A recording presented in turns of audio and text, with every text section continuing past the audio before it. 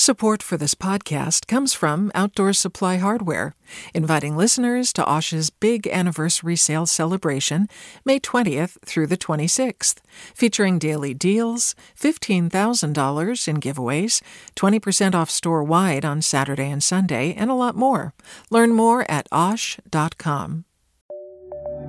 From KQED.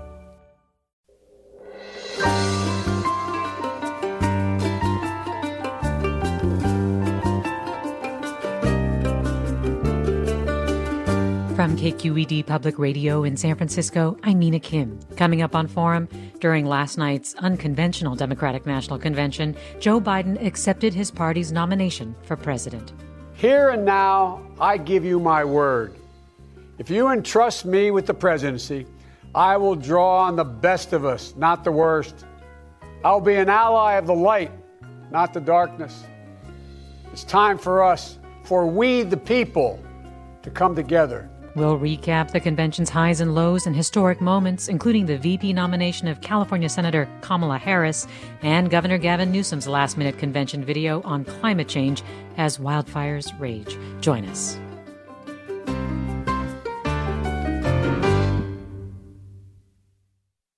This is Forum. I'm Mina Kim. Governor Gavin Newsom revised his role at the Democratic National Convention last minute due to the state's wildfires by making a brief cell phone video appearance from a forest near a Watsonville area evacuation center. The change was just one of many convention changes Democrats were forced to make to deal with the dangers posed by the pandemic. In this hour, we'll recap the unconventional convention and hear what moments stood out most to you. But first, we focus on Newsom and his administration's response to the state's wildfires. Joining me is Scott Shafer, senior editor for KQED's California Politics and Government Desk and co-host of Political Breakdown. Hi, Scott. Hi, Mina. Also with us, Marisa Lagos, politics correspondent for KQED, co-host also of KQED's Political Breakdown podcast and program at 6:30 on Thursday. Hi, Marisa. Hey, Mina. Good to be here. So I want to start by playing some of Newsom's cell phone message to the DNC last night. Let's hear it now. The hots are getting hotter. The dries are getting drier. Climate change is real. If you are in denial about climate change, come to California. 11,000 dry lightning strikes we had over a 72-hour period, leading to this unprecedented challenge with these wildfires. This is an extraordinary moment in our history. Mother Nature has now joined this conversation around climate change. And so we, too, need to advance that conversation anew. Just today, the President of the United States threatened the state of California, 40 million Americans that happen to live here in the state of California, to defund our efforts on wildfire suppression because he said we hadn't raked enough leaves. You can't make that up. And again, that was Governor Newsom's address to the Democratic National Convention. And Marisa, I will start with you. I mean, what is your reaction to both this decision to rejigger his speaking slot and the substance of what he was saying? Well, I mean, I think it makes sense, right? California's on fire. We have had just an unbelievably tough week on top of COVID. I mean, even before the fire started, we had these rolling blackouts because of the heat wave that was really, threatening a lot of people from a health perspective as well. Triple digits, really record-breaking heat. And then, these wildfires. And even if you're not being impacted by those, there's smoke. I mean, I can smell it talking to you right now from my garage in San Francisco. So I think that, Newsom, it made sense that he wanted to kind of rethink his message, which he had recorded on Sunday before a lot of this happened. I think politically it's really a new moment because Newsom has been so incredibly careful this entire year not to anger the president, essentially. I mean, he has really seen the federal government as a necessary partner. And even when other states, Gretchen Whitmer, for example, from Michigan, really went after Trump over his response to COVID, Newsom's been very measured. And this was, not very measured. But I think a lot of people here, even if they support the president, might agree with that statement, which you can't make this up. I mean, he literally is saying, what he said was maybe we're just going to have to make them pay for it because they don't listen to us. We say you got to get rid of the leaves. And Newsom pointed out in that video, that essentially the federal government owns the vast majority of federal land or of forest land, especially compared to the state and then also private owners and local governments. And so I just think that this was probably a moment where Newsom felt like he couldn't be quiet any longer. And it would have been strange not to kind of push back, given that this is the DNC week. And a lot of what the Democrats are doing is trying to make the case against Trump.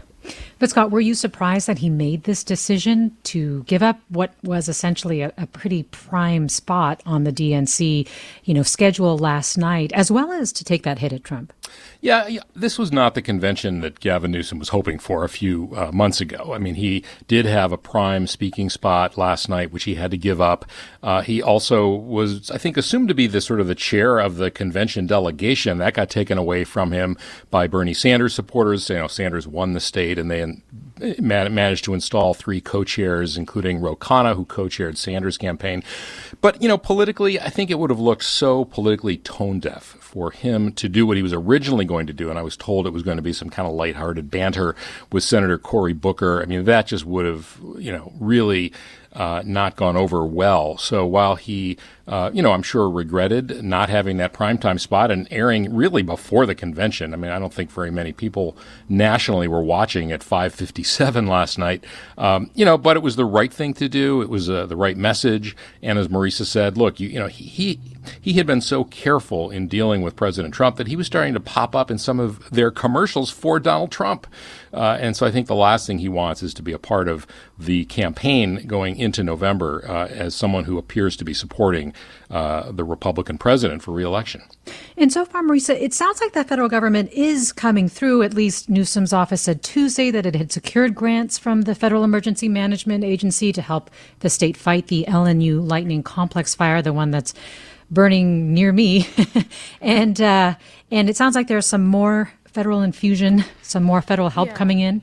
Yeah, so the governor's office announced just about an hour ago that FEMA has secured another grant, this one for that terrible fire down near Santa Cruz, San Mateo. And so it sounds like they have really gotten what they've asked for. And I mean, this is not unusual. Think back to pre-COVID when Newsom wasn't as interested in being friendly with Trump and trying to kind of win him over. We saw this happen in 2018 with the Camp Fire. Trump made similar threats. FEMA has always come through. I think the bigger question has been both around fires and COVID is broader sort of federal response, Congress acting or rather not acting, appropriating more money. But we haven't, I don't think I can think of any situation where we've actually been denied federal disaster assistance over the past 4 years where other states might have gotten it. And I mean, let's just pause for a moment to realize what we're all facing and what Newsom's administration has to address. I mean, we have hundreds of thousands of acres on fire in the state from lightning storms during this terrible heat wave, and tens of thousands of Californians have been evacuated. And so you're talking about state resources that are necessary at a time when they were already depleted by the coronavirus pandemic. I mean, Scott Shafer, do you think he's doing a good job? Do you think he's up to this task? It is very tough. And it's especially difficult when you don't have clear, consistent federal leadership. And I think every governor, whether they say it publicly or not, feel that there could have been and should have been and needs to be stronger leadership from the president and the administration. And, that was a big message from Joe Biden last night, I think. But, yeah, I mean, there's always money in the budget for emergencies and for catastrophes and earthquakes and fires. But, there's only so much personnel and equipment to go around. And especially in the Santa Cruz Mountains, where CAL FIRE is really feeling overwhelmed right now, they're not really used to fighting fires there. There hasn't been one there in a long time. There's a lot of dry vegetation, a lot of fuel. And there are many personnel assigned to that fire, but it's not enough. I mean, it's barely, if at all, contained. And so it's a really dangerous situation, not just for the firefighters, but also obviously the people who live near there, the businesses and so on. And all you can really do, in addition to throwing everything you've got at it, is hope to catch a break, with the wind, the humidity, the weather. So far we haven't gotten that. I mean, it's been really, really hot. Right. I mean, Marisa, we're at a point, as I understand it, where Newsom is calling for firefighting help, not just from neighboring states, but across the whole country, like anybody who can come. Yeah, and I mean, again, this is unfortunately not the first time that's happened. During the 2017 wildfire siege in the North Bay, near where you are, Mina, we saw firefighters come from as far as Australia. You know, California really pioneered the mutual aid system that not just California depends on, but Western states broadly, and really the entire nation, because it's not limited to firefighters. We see this with hurricanes and other natural disasters on the East Coast and in the South. I think that, you know, to your question to Scott, I mean, this is an unbelievable challenge for any leader. I do think Newsom, we'll see, but so far, at least has been out a lot, answering questions, talking to folks. I think, there's been questions over how much he knew about the possibility for rolling blackouts, but it does seem like CalISO, the state regulatory agency overseeing that, really made that first call, and the Californians stepped up. And so I think, we're all just trying to keep it together. And I do think that there's an interesting kind of bridge to what we heard Democrats really talking about in this convention, which was not as much, politically about just left or right or red or blue, but this idea that we're all Americans and that we do need to sort of stand together. And I think the governor, through, his conversations this week with the press and the public, is trying to push that as well.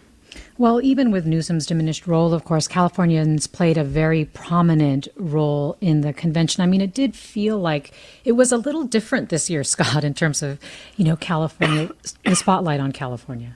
Yeah, well, California, of course, is a solid blue state. Nancy Pelosi is from here. The vice presidential nominee, Kamala Harris, is from here. We have a huge congressional delegation, the largest in the country.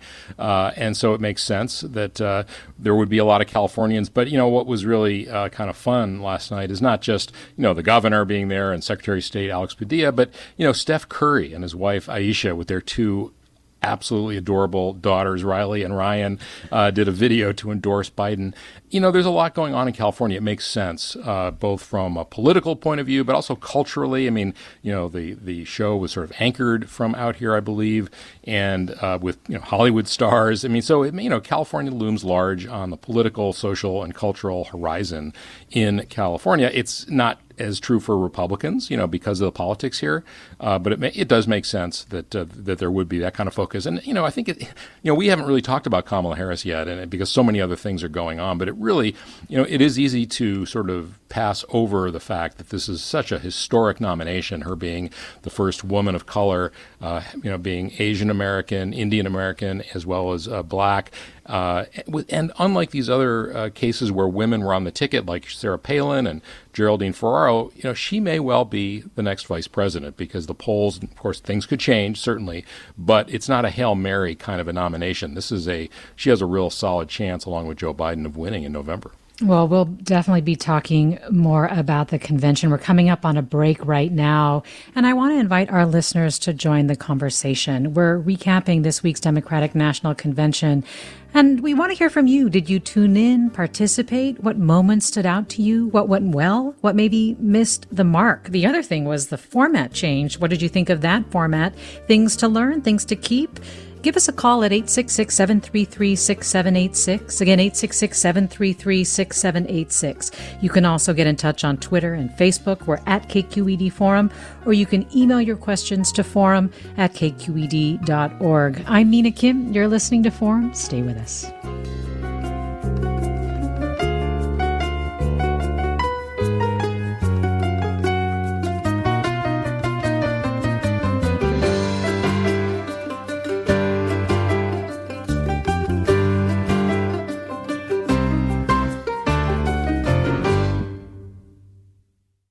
You're listening to Forum. I'm Mina Kim. We're recapping this week's Democratic National Convention, asking you, our listeners, to tell us what moments stood out to you. Do you think Biden, Harris, and the Democrats did what they needed to do to try to galvanize support and reach out effectively to progressives and even Republicans and independents? Where did things fall short? What did you feel was absent from this convention? Give us your thoughts. 866-733-6786. Again, 866-733-6786. You can also reach us on Twitter and Facebook at KQED Forum, and email your questions to forum@kqed.org. We're talking with Scott Schaefer, senior editor for KQED's California Politics and Government Desk, and Marisa Lagos, politics correspondent for KQED. They're both co-hosts of KQED's Political Breakdown. And we're also joined now by Seema Mehta, a political reporter for the Los Angeles Times. Seema, thanks for joining us. Thanks for having me. And so just before the break, we were starting to talk about Kamala Harris. And I just wanted to get your reaction to her speech this week, which a lot of people noted was something that they felt like was a highlight of the Democratic National Convention. I mean, one thing that I found really interesting was that we know her here, right? Because she's a Californian and she's also, especially here in the Bay Area, been a long time official in the Bay Area. So what do you think of her speech and in the way that she basically introduced herself to the country? Right. I think it's something we do take for granted because, as you said, we know her. She's been a public official here for years and years and years. And while she ran for president, she did drop out months before the first votes were cast. So unless you're a real political junkie, there are a lot of people in the United States who don't really know who she was. So she used her speech to really introduce herself, talk about her upbringing, talk about, in her mother in particular, the values she instilled in her, Berkeley when she was growing up, during the Civil Rights Movement. She really, I think, tried to use the speech to show the forces that shaped her, that made her decide to become a prosecutor, and that sort of explain who she is today. And I think she needed to do that because I think a lot of people in the United States really were not that familiar with her as we are here in California. Well, let me play a little bit of her speech. This is Kamala Harris. I keep thinking about that 25-year-old Indian woman, all of 5 feet tall, who gave birth to me at Kaiser Hospital in Oakland, California. On that day, she probably could have never imagined that I would be standing before you now and speaking these words. I accept your nomination for Vice President of the United States of America. And Marisa Lagos, Seema was talking about how she introduced herself. The other thing that she did right there in that clip is she also brought in the historic nature of her candidacy. And I thought that was a really strong moment. Yeah, I thought she did a really great job of sort of weaving together that, her personal history, her family, and what her mother instilled in her, and really linking it to the moment we're in and the reason that she says she went into public service. She talked about COVID and racism and how there's no vaccine for racism and that, we have so much work to do. And Kamala Harris came up as a prosecutor. So I think even for Californians who have been watching her for the last 16 years or however long she's been in office here, this was a more personal speech than we have really seen her give. I talked to somebody who's worked with her since she was in the DA's office this week. And, she said the fact that she mentioned her dad leaving her mom at age 5, the fact that she made herself a little more vulnerable, that is not something that, as somebody who was so used to being in a courtroom or standing up as the attorney general and sort of going to the mat over legal issues and fights with big banks and things, that she's always been very comfortable doing. And I think a lot of people would have liked to hear even more of that. But I do think it was interesting, and I think it showed that she really is, to Seema's point, introducing herself to the other 49 states. And I do think we will see that prosecutorial sort of side come out as this campaign progresses. But I think that she really left that to President Obama on Wednesday night and tried to make this something where she was connecting with the audience. Well, Stephen tweets, I had a list of what moments stood out until Biden gave his speech. It was awesome, exceeding my expectations. He led with empathy and finished with dignity, passion, and true leadership. Let me go to caller Nancy in Berkeley. Hi, Nancy. Join us. Hi. Okay. I was somewhat disappointed, mostly disappointed in the Democratic Convention. We heard enough about Joe Biden. We all know he's a nice guy. But my biggest complaint was that Julian Castro, who was my first choice for president, was completely ignored by the convention.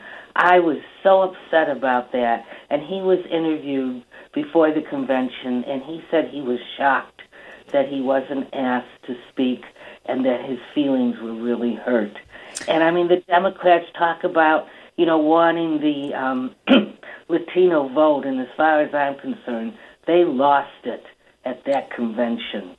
Well, Nancy, thanks.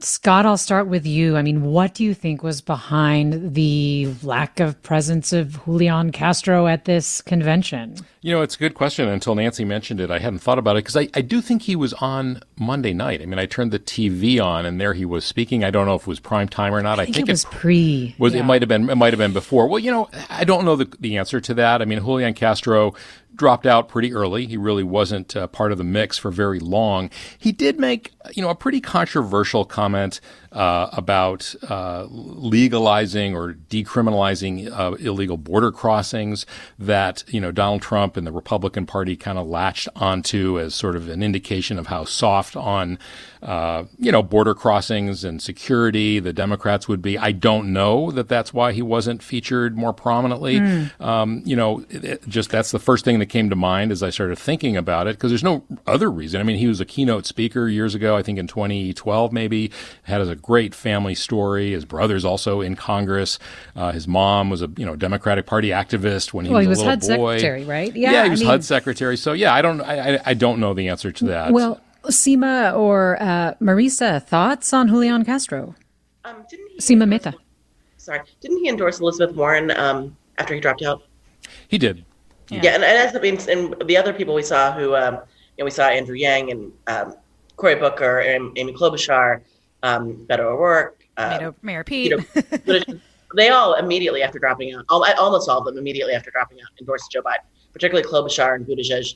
And that was right before Super Tuesday. And it was seen as sort of this real unifying of the Democratic Party. I'd be surprised if they somehow held it against Castro, but that's like the only thing I can think of for why he wasn't there. But also, it was because of the social distancing and because of the sort of reduced nature of the program. It was a really tightly packed 2 hours every night. So I wonder if it's some combination of the two. But I mean, I honestly don't know. Yeah, I mean, Marisa. I would just add to that. I mean, like to Seema's point. So this was the 2 hours as opposed to its normal 5 hours, and I just want to say I endorse that shortening personally as somebody who's watching every moment. Also, to the bigger point about Latinos and the sort of message of the convention, I think that I'm not sure, again, why Castro wasn't included, but we did see a lot of real diversity and a real move to get activists, grassroots activists. I mean, the roll call on Tuesday night was, I think, a really stunning way of doing this. It was a hard thing, I think, to envision, especially in what little time they had to kind of make the change, how to do this in a totally different virtual way. And I do think that there was a lot of effort. We had obviously very diverse, different Hollywood actresses emceeing, including Eva Longoria. We had, like I said, a lot of, I think, attempts to bring in a diverse group. And so, on that end, I think it's fine. I mean, I do think it's funny, this caller talking about, okay, we get it, Joe Biden is a nice guy. I mean, I do think that that's really what they were going for. They are trying to draw a contrast, and what they see that contrast as is Kamala Harris and Joe Biden are kind, decent humans who will serve all Americans, not just their base. And you saw this with Biden's speech last night, where he never named the president by name. He talked about him, but he really wanted to talk about, I think in a way of proving that he's up to the task of the presidency. This did not feel like a campaign speech. It felt like a presidential speech, and I think that's what they were going for. Well, let me go to Jeff in Sebastopol. Hi, Jeff. Hi. I just wanted to comment also on Joe Biden's speech. I think he laid to rest any idea that he's addled and has early onset dementia.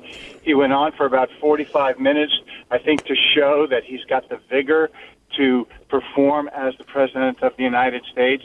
And I also think it was not hyperbole when he was talking about this being a seminal moment in American history. I think we here in California, in particular, feel that. It feels almost apocalyptic with the fourth year of fires and a pandemic as the icing on the cake. This is a serious moment in American history. I think the only thing I would prefer that he said over and over again is the words vote, vote, vote, because there are those 90 million people who didn't, and by God, we need them this time. Well, thanks for saying that, Jeff. I think you're somewhat echoed in this listener who writes, I feel hope For the first time since 2017, Joe did a great job. Both he and Kamala are decent, empathetic, intelligent human beings who care about all Americans and lifting all of us up. So, yeah, let's see, Mehmet, your thoughts on Joe Biden's speech.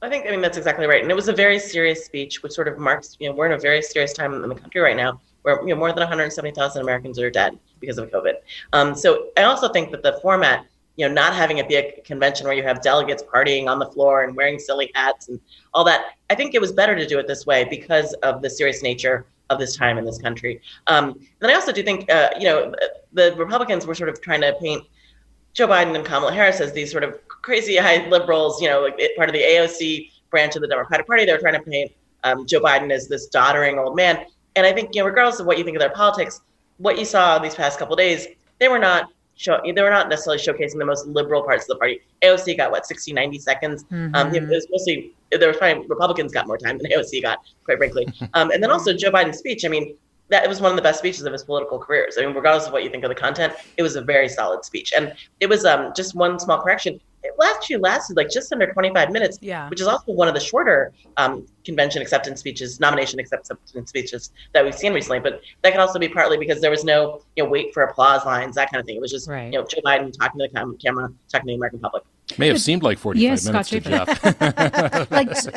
Scott, do you think the speech did what it needed to do, or even just the convention generally, in terms of bringing progressives, uniting progressives, and even, independents and disaffected Republicans into the Democratic fold? Yeah, I do. This was, in some ways he was helped by President Trump, who did set the bar pretty low. I mean, the way President Trump and some of the ads that they've been running portrayed Joe Biden, it was like you expected he'd be drooling when he walked out. And he had good energy. He was he was very focused and present. He was, I think, struck the right tone. It sounded more like an Oval Office kind of address. And I think it's the kind of message people have been wanting from this president, President Trump, for a long time. And I think it was in some ways an audition for him to show the American people what it would be like to have him in the Oval Office. The message in part was, to quote George W. Bush, he's a uniter, not a divider.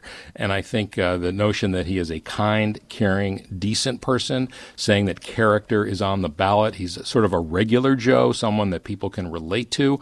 The bios from Jill Biden, all those things I think led up to him being portrayed as the person, by all accounts, he is, which is a really good guy. And, that's not usually enough. Nice guys finish last usually. But in this moment we're in where people are afraid and a sense that the country is kind of careening out of control, it might just be maybe not enough, but it goes a long way towards solidifying perhaps the lead we've seen in the polls. Well, Shoshana in Westlake join us. Hi, Shoshana. Hi, how are you? Great. Go right ahead. Okay, so when the 13-year-old boy who stuttered spoke, I think that was the first time that people in this country knew that Joe Biden had a stutter. And it caused me to look it up on Google later that evening to understand his history around stuttering, and also to understand that a lot of his missteps, I think, based on what I read, were during the debates, were really caused by him controlling or at times not being able to control the stutter. Well, we have a clip of... No, I was just going to say, I really wish that there would be more that would come out about that so people would stop making assumptions about his being feeble or he's not alert or he doesn't have a good memory or anything like that. Well, Shoshana, thanks for saying that. And we do have a clip of the 13-year-old boy who stuttered. His name is Braden Harrington, and here it is. My name is Braden Harrington, and I'm 13 years old. And without Joe Biden, I wouldn't be talking to you today. About a few months ago, I met him in New Hampshire. He told me that we were members of the same club. We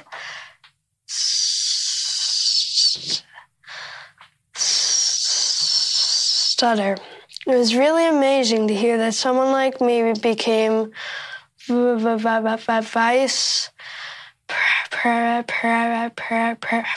president.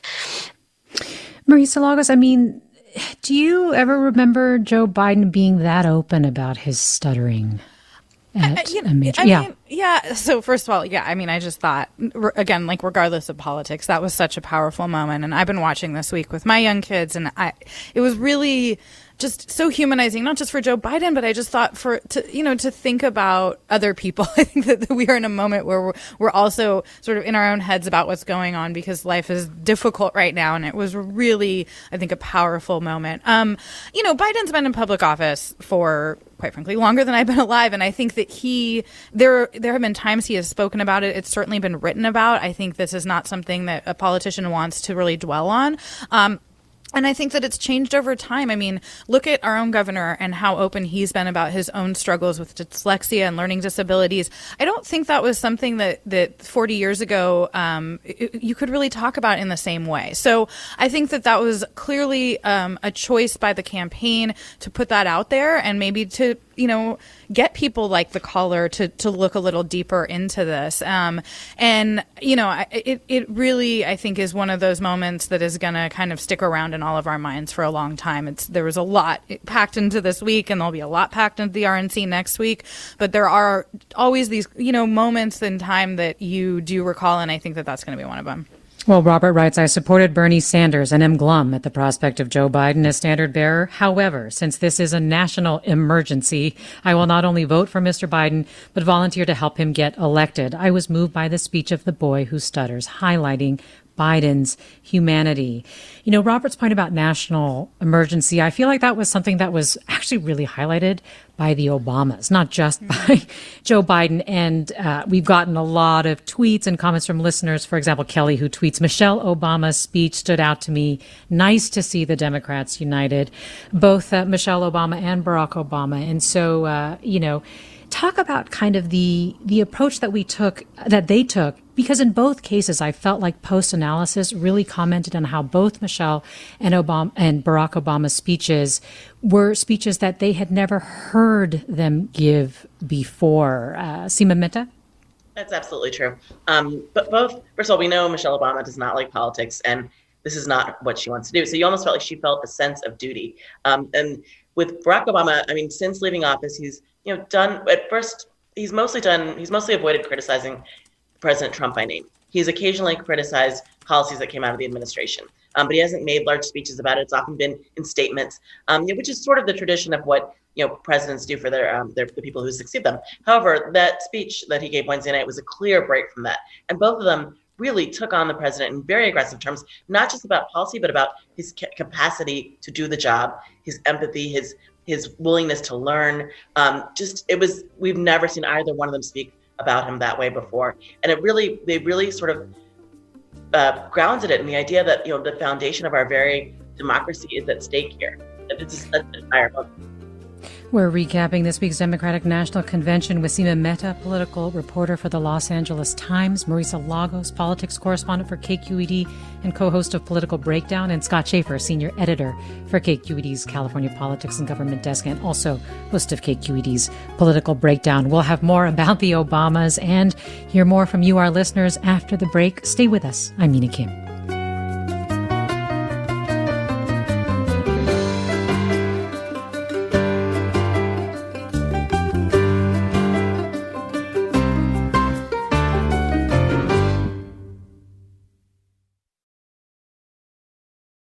Donald Trump is the wrong president for our country. He has had more than enough time to prove that he can do the job, but he is clearly in over his head. He cannot meet this moment. He simply cannot be who we need him to be for us. It is what it is. To the young people who led us this summer, telling us we need to be better, in so many ways, you are this country's dreams fulfilled. Earlier generations had to be persuaded that everyone has equal worth. For you, it's a given, a conviction. And of course, we just heard former First Lady Michelle Obama and former President Barack Obama. Those are excerpts from their speech at the Democratic National Convention. That's what we're talking about today on Forum. And again, if you have comments, questions, thoughts, call us 866-733-6786, 866-733-6786. On Twitter and Facebook, we're at KQED Forum. And on email, it's forum@kqed.org. We're, of course, talking with Scott Schaefer of KQED's California Politics and Government Desk, Marisa Lagos, KQED's politics correspondent, and Seema Mehta, Los Angeles Times political reporter. And just a quick reaction from you, Scott Schaefer, to Barack Obama's point about basically that it is on young people. I mean, it really echoes his message throughout that what we do now really matters. I mean, that it's basically all on the table right now.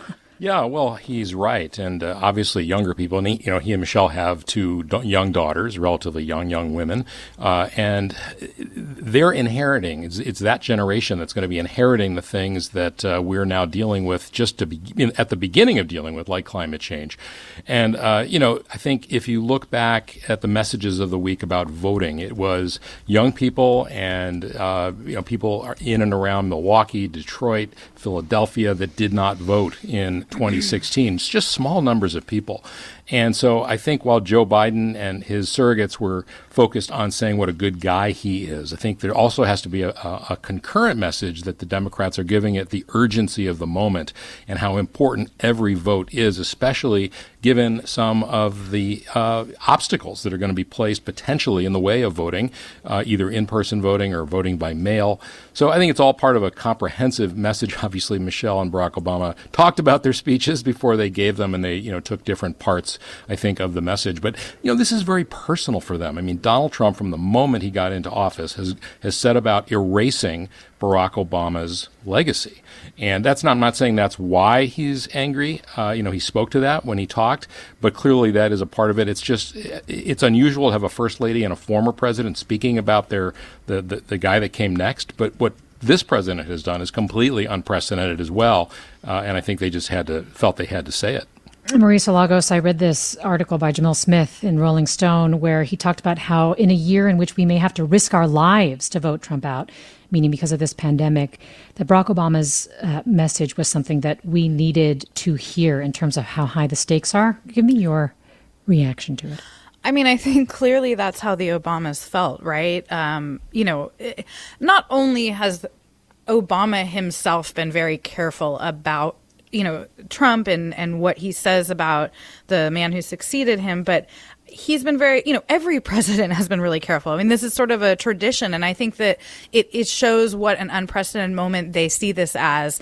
I joked yesterday with Congressman Ro Khanna, and he said he didn't think it was this dire, but the underlying message of Obama's speech was sort of that, you can have a democracy or you can have President Trump, but you can't have both. I mean, he really put a fine point on what he sees as a threat to our system, and I think that it wasn't a mistake that he gave the speech in Philadelphia, where the birthplace essentially of our nation. And I think that Michelle Obama's speech in some ways was even more surprising because she has been so cautious to really try to step back and step out of the limelight. And she has a podcast and stuff now, so she's been coming out a little bit more. Yeah. But I do think that this was a very calculated moment that they must have thought a lot about.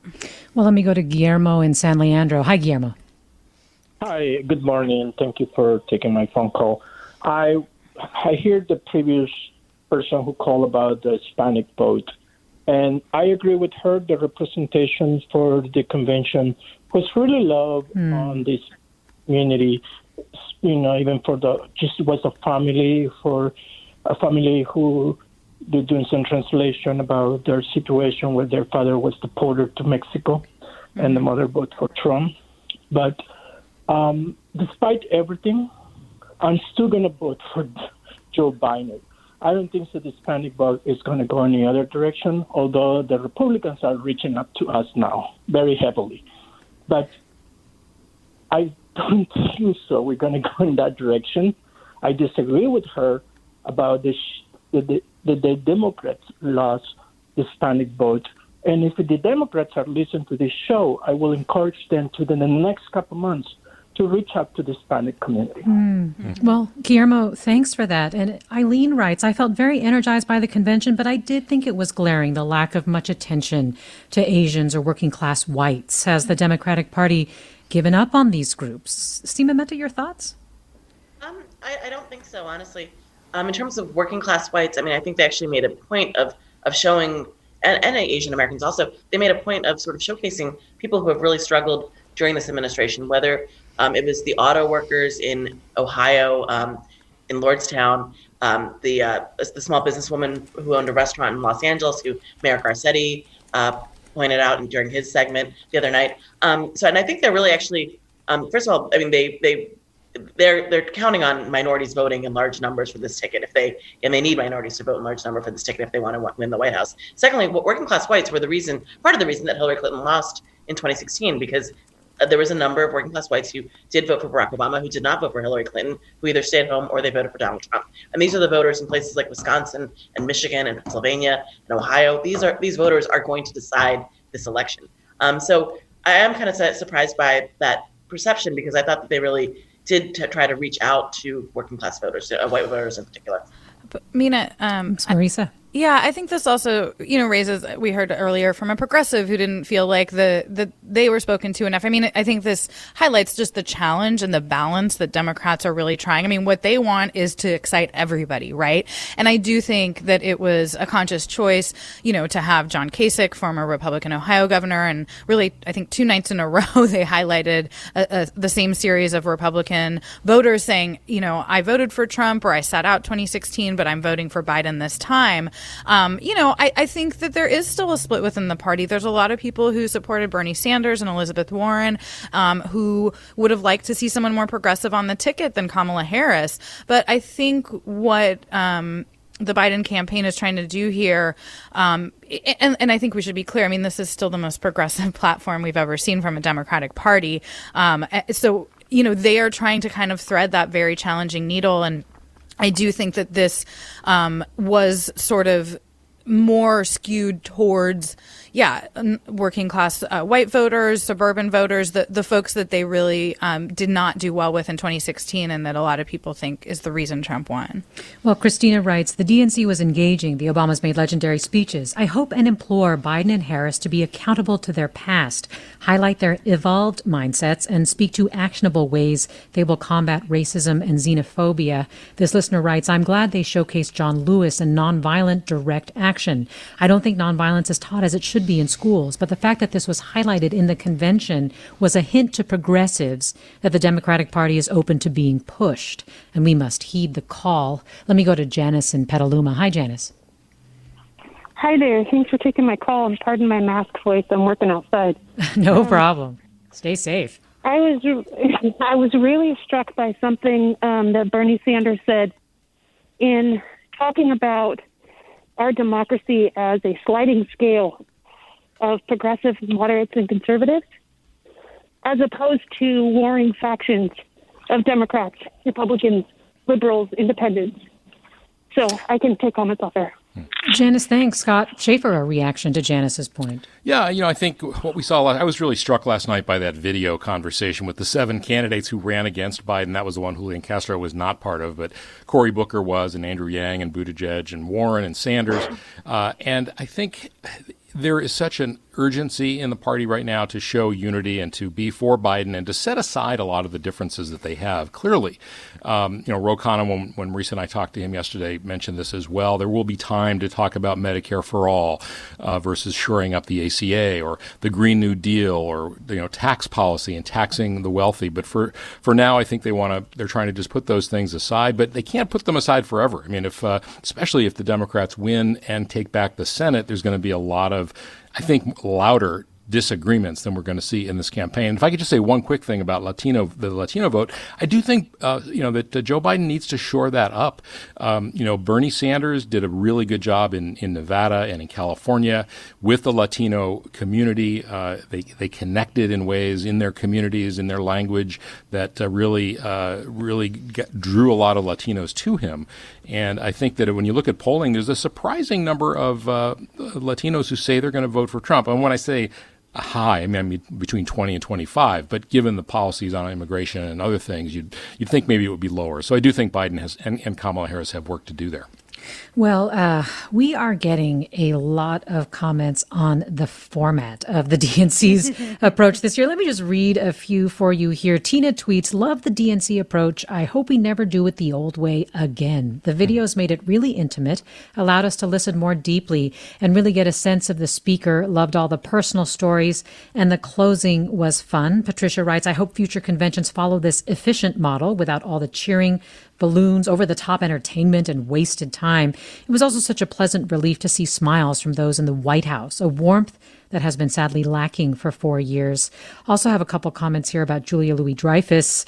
Tim writes, "I know it's an ongoing joke that our Vice President Pence is secretly gay, but if I'm interpreting it correctly, the joke between Julia Louis-Dreyfus and Andrew Yang about Mike Pence, by pronouncing his name like Ponce, which is British slang for pervert, disturbed me a little and felt like going too far." Adrian tweets something quite the opposite. Adrian tweets, "Julia Louis-Dreyfus was a brilliant choice who just eviscerated Trump with her hilarious quips, disarming Trump as she referred to herself as a proud, nasty woman." All right, who wants to jump in on format here? I don't know about Marisa the Loggins. French. Yeah, I mean, I took that as a joke about the Tucker Carlson clip on Fox News where he's refusing to pronounce Kamala Harris's name correctly. I don't know. Maybe there was another level to that, but I would be surprised. Yeah. Though I do think that did fall kind of flat, but that's just me. But yes, in terms of just the format, too, it seems like this is something that the Democrats could learn from. Seema Mehta. Yeah, I mean, I thought it was kind of remarkable what they were able to pull together in a relatively short amount of time. I think at the beginning of the week, there was sort of some trepidation, like, is this going to be interesting? How are they going to do it? At times it seemed like a telethon, but I thought that they did an incredible job in terms of the technology. I mean, we've all been on Zoom work calls and, somebody forgot to mute and somebody has the camera aimed at their chin. And, largely there was a couple little missteps here and there where speakers started too early or started too late. But largely the technology was really good. It was very smooth, really nice presentation. And beyond that, I mean, I was in talking to delegates this week and also talking to Democratic voters who are not delegates. They say that sometimes that the conventions can feel a little insiderish, which is true. If you go there, it is, it's it's thousands of people, but it's a small number of Americans, relatively, who know each other, who are going to these lush parties, the booze is flowing, the free food is out up there. And it is not like most voters don't get to experience that. What we saw, the last 4 nights was, in their words, in the delegates' words, and the voters' words I spoke to, like, very intimate. And they felt like they did a really good job of showing the broad diversity of the Democratic Party in terms of race, in terms of religion, in terms of sexual identity, and the stories, the videos that they built, the packages about biography, in terms of Joe Biden's life, Jill Biden's role in it. The voters that I spoke with were just really moved by these, and they felt like they learned something. So I think even when we are allowed to gather again and not have to socially distance, I think that they're going to learn from this. I think conventions aren't going to look the same ever again. And also the one other thing, if I can point out, the roll call of the states. Normally that is like an hour and a half and it's super boring, where you have like the delegates on the floor like dancing and doing the Macarena and like everyone's like, dutifully reporting their numbers. This was really cool, like where they had a scene from every state and territory. And for California, it was Cabrillo Beach and San Pedro. You had the shores of Puerto Rico and Guam, and you had the St. Louis Arch and the Las Vegas Strip. And maybe it's just because we haven't been able to travel in a while. I was just really excited to see all these different places across the country. I thought that was really cool. Well, Dana in Santa Rosa, thanks for waiting.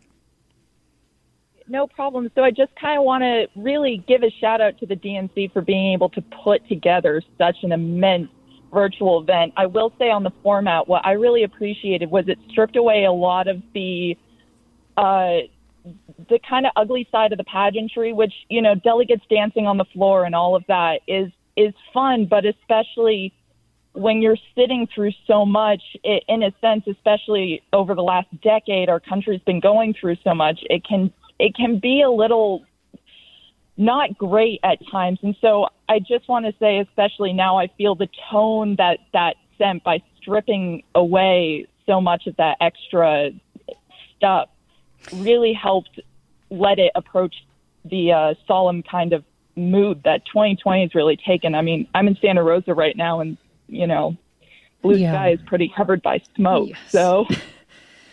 well, Dana, thank you for sharing that. Really appreciate it. Let me see if I can get Andrew from Simi Valley in here. Hi, Andrew. Hi there. And so you're I on just here. wanted to say, so as a young progressive voter, I have a lot of problems with the Democratic Party not usually taking ideological stances anymore, or taking starting an actual platform. It seems to me that they're sort of being opportunist in the sort of sense that they're taking a look at the sort of cultural milieu of people who consider themselves liberals or progressive, and they're sort of just adapting to that and making that their platform. And I'm not saying we should go back to the days where every party has a very explicit ideology and a manifesto. Well, Andrew, thanks for saying that. I mean, there had been criticisms that the DNC or the convention had been short on policy. Do you think that Joe Biden did enough in terms of laying out the Dems' platform in his speech? And I'll ask you, Scott. Yeah, I think he did. I mean, I don't think voters vote on the platform, or the details of his health care or environmental plan. I think they want to, have a sense of who this person is. What's his character like? What'll it be like to have him or her in our living rooms, for the next 4 years? But the Democratic Party is a very diverse party right now, and it is difficult to strike that balance in a way that, both convinces voters and gets voters excited without leaving people on one end or the other of that political spectrum behind. So it's tricky. It's a tricky match. But I do think that the virtual nature of the convention was the right tone for this moment. This listener writes, as a Bernie supporter, I was hesitant to listen to, quote, Sleepy Joe, but guess what? Joe's speech was very good, and I was even more motivated to vote for him. Hope others feel the same. I feel like I should play just one more clip from Joe Biden's speech. Let's hear it now. This is a life-changing election. This will determine what America is going to look like for a long, long time. Character is on the ballot. Compassion is on the ballot. Decency, science, democracy, they're all on the ballot. Who we are as a nation, what we stand for, and most importantly, who we want to be, that's all on the ballot. And the choice could not be more clear. Well, Laura writes, how many Democratic voters do you think will refuse to vote for Biden because he's not their ideal candidate? I think that's the question we're all wondering right now. Scott Schaefer, thanks so much for talking with us. Thanks for having me. And Marisa Lagos, appreciate you, of course, being on as well. Always a pleasure, Mina. KQED's co-hosts of Political Breakdown. And Seema Mehta, political reporter for the Los Angeles Times. Thank you. Thank you. Forum is produced by Judy Campbell, Tina Lauerberg, Ariana Prael, Blanca Torres, and Susan Britton. Our senior editor is Dan Zoll. Our engineer is Danny Bringer. And our intern is Jameson Weiss. Our executive editor is Ethan Tobin-Lindsay. And our chief content officer is Holly Curden. Ariana Prael and Susan Britton produced today's segment. I'm Mina Kim. Thanks so much for listening. Have a great weekend.